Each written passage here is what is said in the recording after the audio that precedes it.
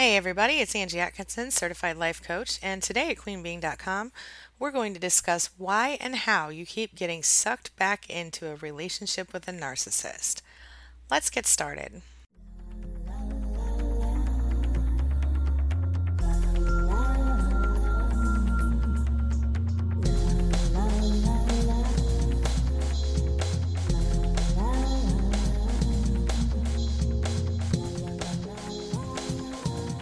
So, like I said, my name is Angela Atkinson. I'm a certified life coach, an author, and a survivor.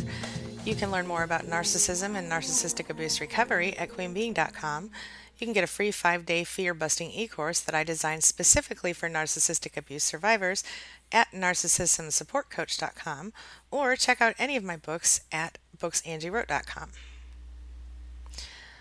So, let's just get into it. Do you ever ask yourself what's wrong with you? Why do you keep going back to the narcissist? Do you wonder why you miss him so much when he was clearly so terrible for you? Or she? Do you ever wonder why he or she won't just leave you alone? Believe it or not, you're not alone. These are some of the biggest questions I hear from readers and coaching clients and viewers as they work through their various narcissistic abuse recovery programs. I mean, almost always when you finally do gather up the nerve to end a toxic relationship, you're going to be faced with a rocky road at first. Now, most narcissists will try to get your attention again after you've been separated, whether that's immediately or after a period of time. And in many cases, survivors of narcissistic abuse will tell you that they do get sucked back in from time to time, sometimes for years, over and over again. Speaking of sucked in, let's remember that narcissists love to hoover you. It's, when they feel like they've lost control of you anyway. And just to remind you, the hoovering technique was actually named after the famous vacuum cleaner company, and it's just one of the many common manipulation tactics that are employed by abusive, toxic narcissists. It's kind of when a narcissist sucks his victim back into the relationship or some version of it. It often begins innocently enough, sort of subtly at first, but it always happens with one target, to regain control. That's always the goal of the situation. Hoovering usually begins after the devalue and discard phases, and that's when the silent treatment has just stopped working to give the narcissist the kind of supply that he wants, or when he's ready for more of the supply that you've been feeding him all these months or years. Or it'll start when you've left the narcissist and he's afraid you won't come back. The idea is that he wants to suck you back in. He needs to reestablish contact with you in order to get that narcissistic supply that you have proven to be so good at providing in the past. Oh, let's not forget the love bombing of it all. So we all know love bombing is often happens at the very beginning of a relationship with a narcissist, whether you're with a male or a female. They may seem to just be instantly your soulmate. They may seem to be the person you've been waiting for forever, and suddenly what happens is that you end up finding yourself in this relationship with someone you don't even really know, because they've showed you, and I think we all do that at the beginning of relationships. We all show each other our best selves, right? But the difference between, always showing up with your makeup on, or never farting in front of each other, the difference between those types of little hidden things about people, which are totally normal, to have a makeup-free face at home, or to have a little gas here and there, or whatever it is, when you get to that place where normal people start to let it out a little bit, that's when the narcissist begins to show his true colors, and you wonder what the hell happened to that guy. But I've done a whole other video on that. You can check that out on my YouTube channel. All right, moving on. So what if you're the one trying to get back together with a narcissist? How do you deal with that, right?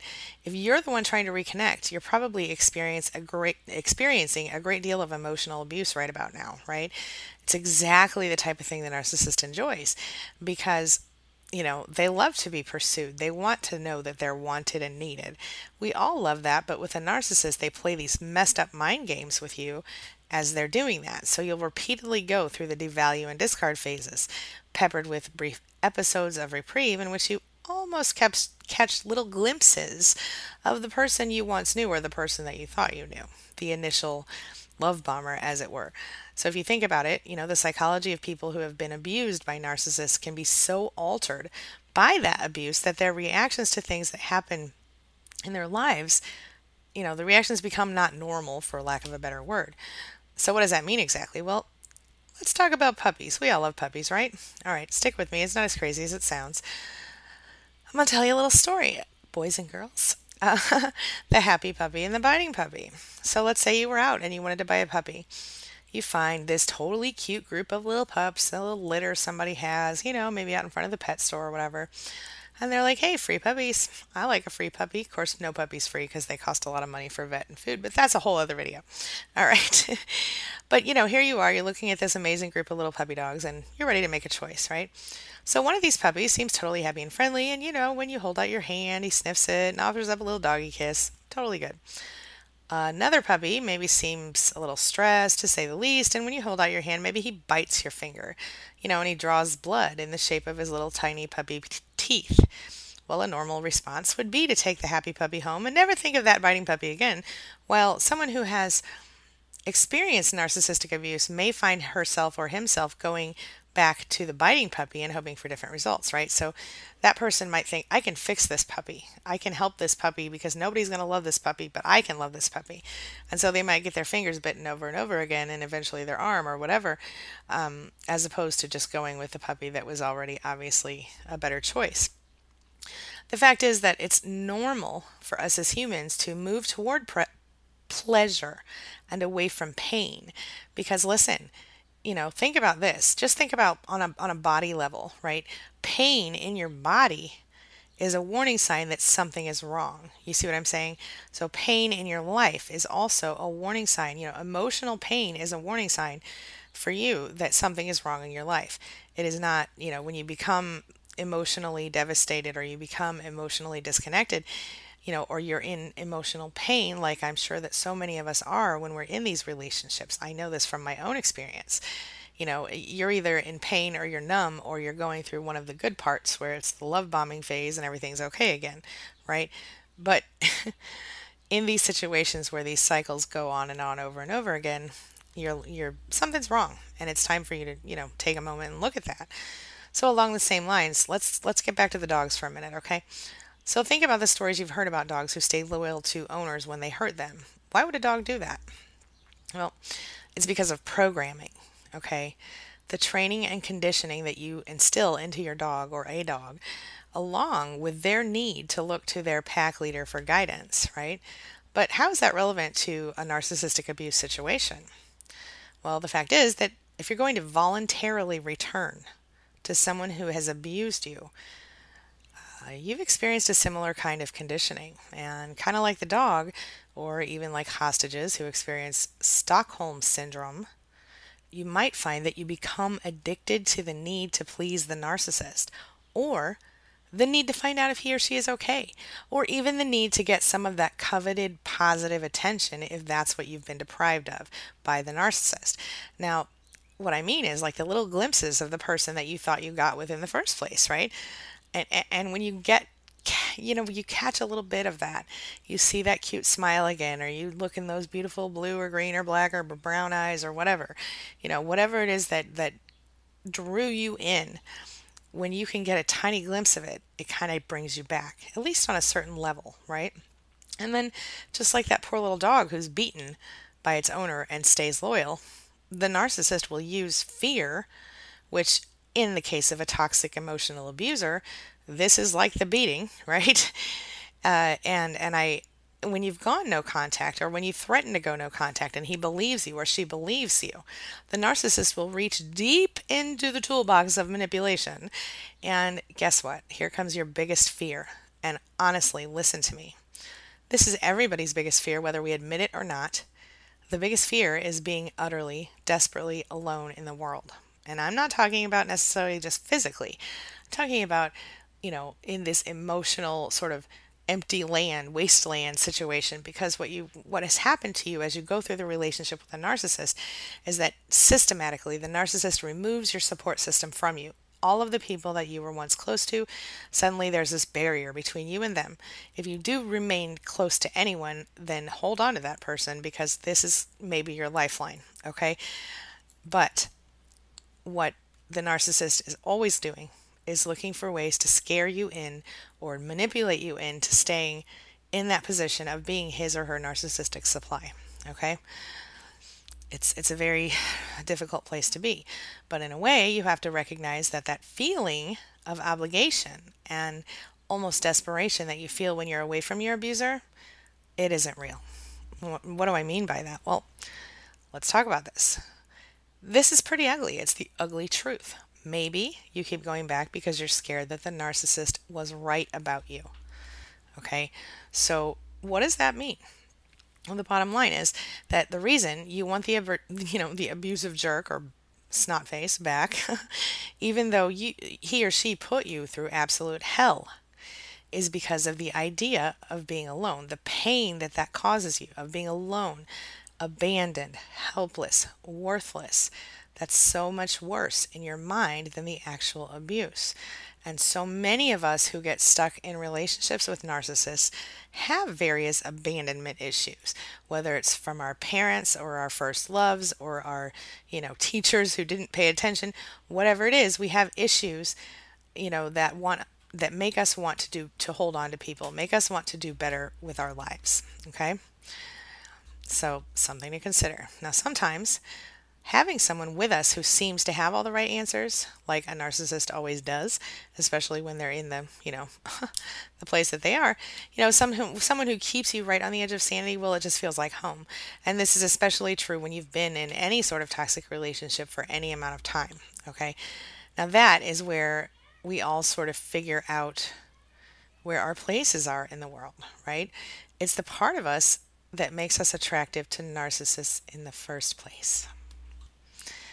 That is what makes them attractive to us as well, because they can sort of seem like what we've always wanted, someone who's sure about everything, someone who, can be our hero, our savior. Well, of course, that's until we discover they've secretly been consuming our souls when we weren't looking, one bite at a time, right? Before you know it, you're left spinning and feeling empty. How do you get over it? How do you get over that need to keep going back to the narcissist? Well, you got to change your mind, okay? Now listen to me.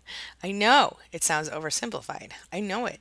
But I swear to you, if you change your mind and you literally decide, choose in your mind that you don't need this person, whether he's a he or she's a she, you will eventually get there, even if you have to fake it a little at first, right? So let's talk about the law of attraction. Whatever your religion is, whatever your form of spirituality is, the law of attraction is a universal law, okay? And you can call it whatever you want to call it, but the fact of the matter is that whatever you're putting out there into the world, you're getting back threefold or tenfold or whatever you want to say. Your energy definitely affects your life, your choices, your thoughts, your intentions, okay? So one thing that I suggest is using the law of attraction to your advantage by using a simple to remember mantra or affirmation that you repeat to yourself anytime you have feelings or thoughts that make you want to go back to the narcissist, right? And if you have to, maybe create a little narc resistance file where you write down all of your reasons for leaving and staying away. And make sure you're very honest with yourself because, listen, nobody needs to see it. Just a little tip from me to you. I have Evernote on my phone and I love it because I use it for writing blog posts when I'm out in the world. Of course, with Evernote, you can use it anywhere. This is definitely not a paid endorsement and I didn't even intend to talk about this, but whatever you need, find yourself a little, and if you're worried about, if you're still in the relationship with a narcissist and you're working on ways to get out, maybe you want to get one of those little, behavior diaries or, even one of the kid friendly, diaries that have the lock on it that you can hide in your phone or whatever. Or just get yourself a little notebook, right? No one needs to see it. Just write down all of the things that you're going away for. In fact, I have a video over on YouTube called 103 Things You No Longer Have to Put Up With When You Go No Contact. That might be some good motivation for you as well. Okay? Anyway, so let me ask you a question as I'm about to close out this video. Have you ever experienced a desire to reconnect with a narcissist after you've separated from him or her? If you have, would you please share your thoughts and experiences in the comments and let's discuss it. This is such a commonly asked question in my support group, which is SPAN, S-P-A-N, support for people affected by narcissistic abuse in relationships. You can learn more about that at queenbeing.com/span. It's free, it's online, it's totally confidential.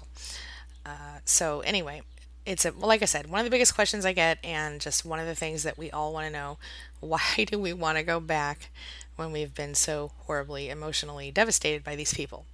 This is it, my friends. This is the reason, and this is what. Remember, one last thing before I close out. One of the things that I always say, and that is so true, is that educating yourself about this stuff is the first step to correcting it in your life. Because when you know what you're dealing with, and you know that you're not the crazy one, he's not the, he or she, the narcissist is the person with the problem. You're not crazy. Even if they tell you you're crazy, you're not, you're just trying to fix things. And look, you're not alone. So join that SPAN group if you want, or go visit booksangiewrote.com and check out my books. All of them are under $5. Free tips, resources, and tools at queenbeing.com on narcissism and narcissistic abuse recovery.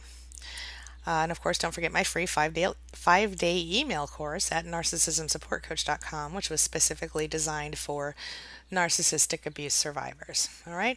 So this is all I have for right now. Stay tuned later today when I will be producing another episode of Go Ask Angie. Otherwise, I will see you next time.